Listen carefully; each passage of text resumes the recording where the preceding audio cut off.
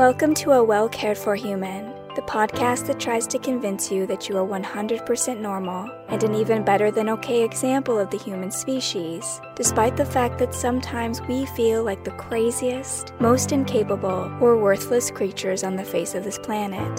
I'm Corey, an author, a creative, and the host of the show. Whatever you're bringing to the table today, I hope this episode proves to be a dose of inspiration for you on your quest to become a well-cared-for human. You can find the episode show notes, your free wellness blueprint, and more at awellcaredforhuman.com. And as always, thank you for listening.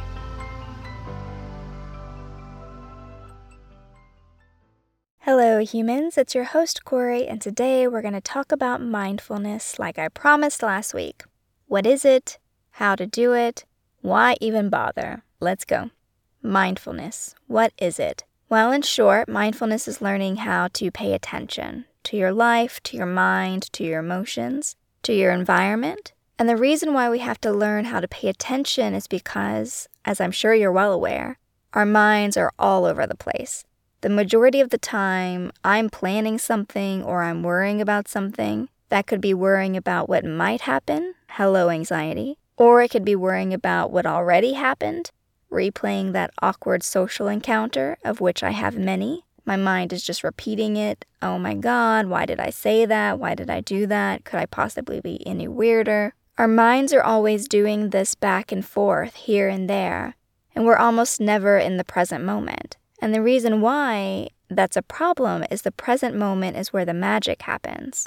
At the risk of sounding cheesy, love is in the present moment, joy is in the present moment, creativity and happiness, being alive, more importantly, feeling alive, all of that only happens in the present moment, which sounds amazing. So you're probably like, why in the world aren't we in the present moment all of the time? If it's so flippin' wonderful, Corey, why don't we just naturally rest in the present moment? The answer to that, at least as far as I've been able to discern, and I am no mindfulness master here, but the reason why we struggle is because we have a natural discomfort with the present moment. And the reason why the present moment is so uncomfortable is because that's where our emotions are. That's where our bodies are. That's where our experiences are, for better or for worse. And for some of us, our bodies and emotions are painful. They're unpleasant. And even if they weren't, the present moment can be a little dull, a little boring.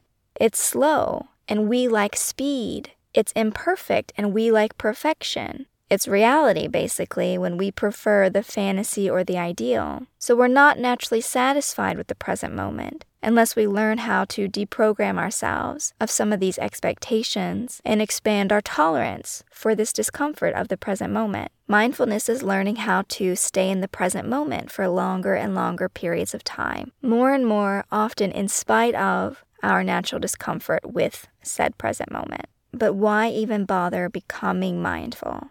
I have already touched on this a bit in the earlier episodes. I would not have been able to make it this far and not talk about mindfulness, considering how much my personal tactics for healing include mindfulness practices. But specifically, I talked about it in the meditation episode, episode 2, and also in episode 22 when I outlined how it's a wonderful form of mental rest, being mindful. Not to mention that we can use mindfulness to ventilate our strong emotions rather than be overpowered by them. But apart from what I went over before in those particular instances, there's still plenty to say. For example, there have been clinical trials that studied the benefits of mindfulness. Mayo Clinic says that there is evidence to support that mindfulness practices like meditation are effective in reducing stress, anxiety, pain, depression, insomnia, high blood pressure. And there's even some evidence that it can help with things like asthma and fibromyalgia. It improves our attention spans. And I don't know about you, but I am hella squirrely, so the attention span increase alone should be enough for me to sign up for mindfulness practices. But there's more. It also improves sleep, decreases our chances of burnout, helps to reestablish that mind-body connection. But all of those benefits are mostly medical since Mayo Clinic is a hospital. But mindfulness also has wonderful emotional and spiritual benefits.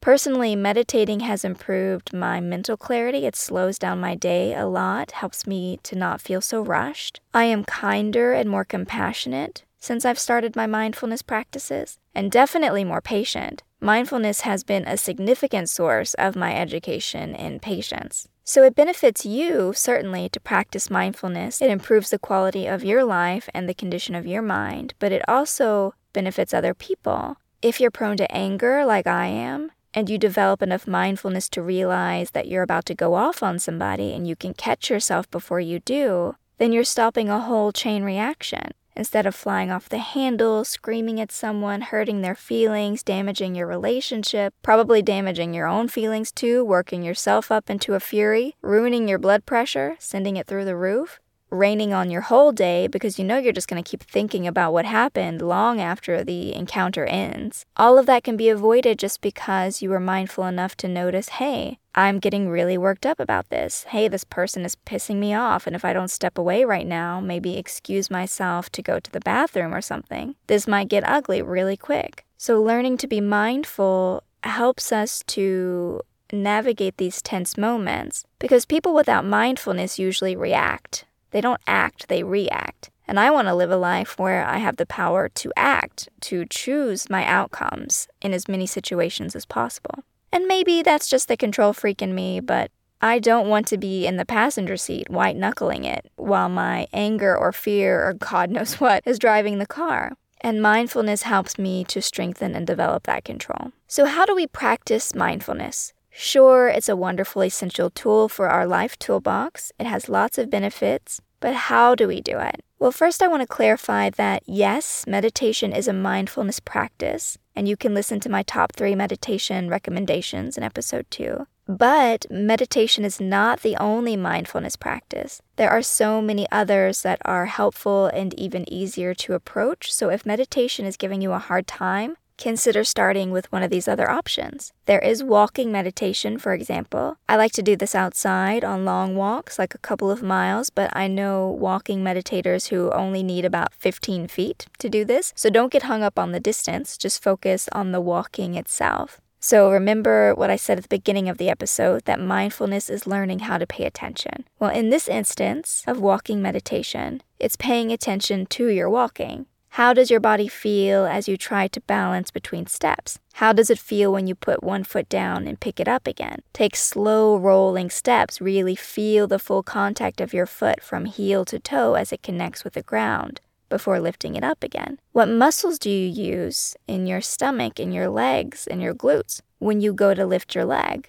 Can you feel them contract? The idea here is to just move slowly, mindfully, and take in every sensation as much as you can. There's also the body scan exercise, which I use when my anxiety is really high and I need to ground myself with a quickness. Bonus if I can do it outside, lying on the ground, but even if I can't, what I do is I lie down on my back, legs stretched out long, arms relaxed at my side, palms up as if to receive, as we say in yoga. And then I'm focusing my attention on each part of my body, one at a time, scanning from my toes up to my head. So I just focus on a toe, on my foot, on my ankle, my leg, the back of my knee. I just keep going up one body part at a time, noticing if there's any sensations in the muscles or in the skin. Can I feel my pulse? I could also be paying attention to my breath. Sometimes I'll put one hand on my belly and one on my chest and just feel my chest rise and fall.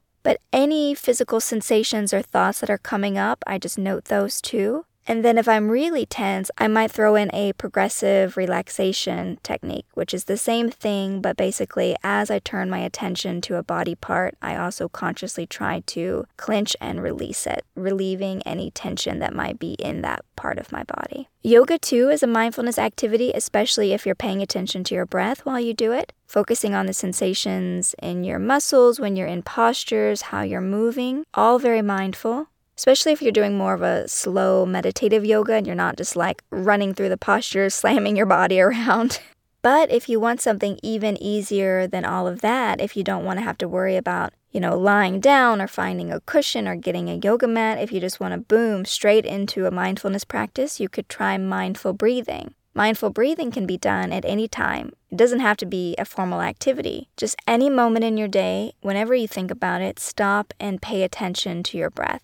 You can feel your chest rise and fall. You can feel the air moving through your nose, down the back of your throat. Or In addition to mindful breathing, there's mindful listening. Same situation as the breath, but instead of focusing on the breath, you're focusing on the noises in your environment. If I'm doing this outside, for example, maybe I hear bird song, or I hear a dog barking in the distance, or perhaps I hear someone talking. The point is just to pay attention to my environment using different sounds as my focal point. And you don't have to use sound. You can also use objects. Focus your attention on an object, a flower, a cloud, the blue sky, a bug. It really does not matter. All that's important is that you do not do anything but pay attention to your object for a moment or two. 1 minute, 2 minutes, 5 minutes, however long you've got. Just look at it as if you've never seen it before and try to take in every detail, every imperfection, every attribute. Just log it all in your mind as if you were an alien and you were going to have to report back to your colony what this object was like. And as creepy as it sounds, I also like looking at my hands. Something about staring at my hands makes me feel very present.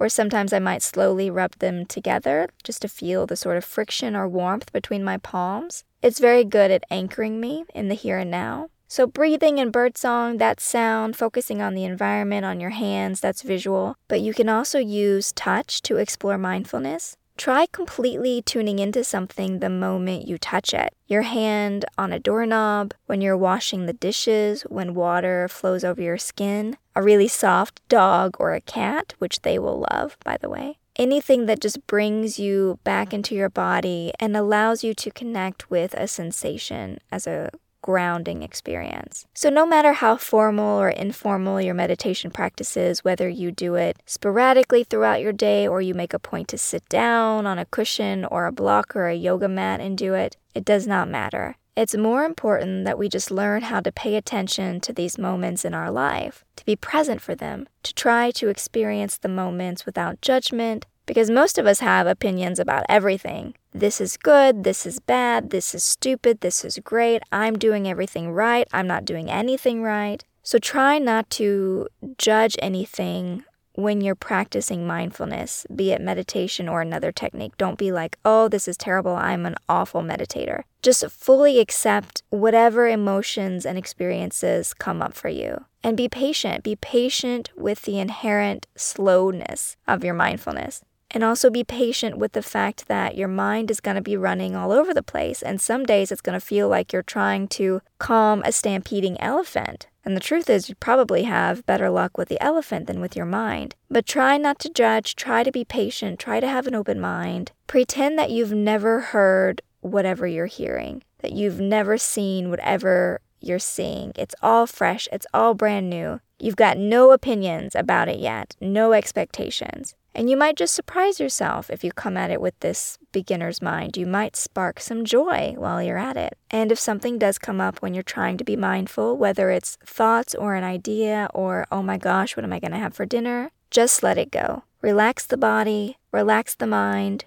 return to your point of focus. Do this about 10,000 times in your 3-minute gazing at your hands experience, and you will be golden, because that is the point, is just to continually to train ourselves, to keep coming back, to keep letting go, to keep relaxing into this strange, bizarre experience known as life.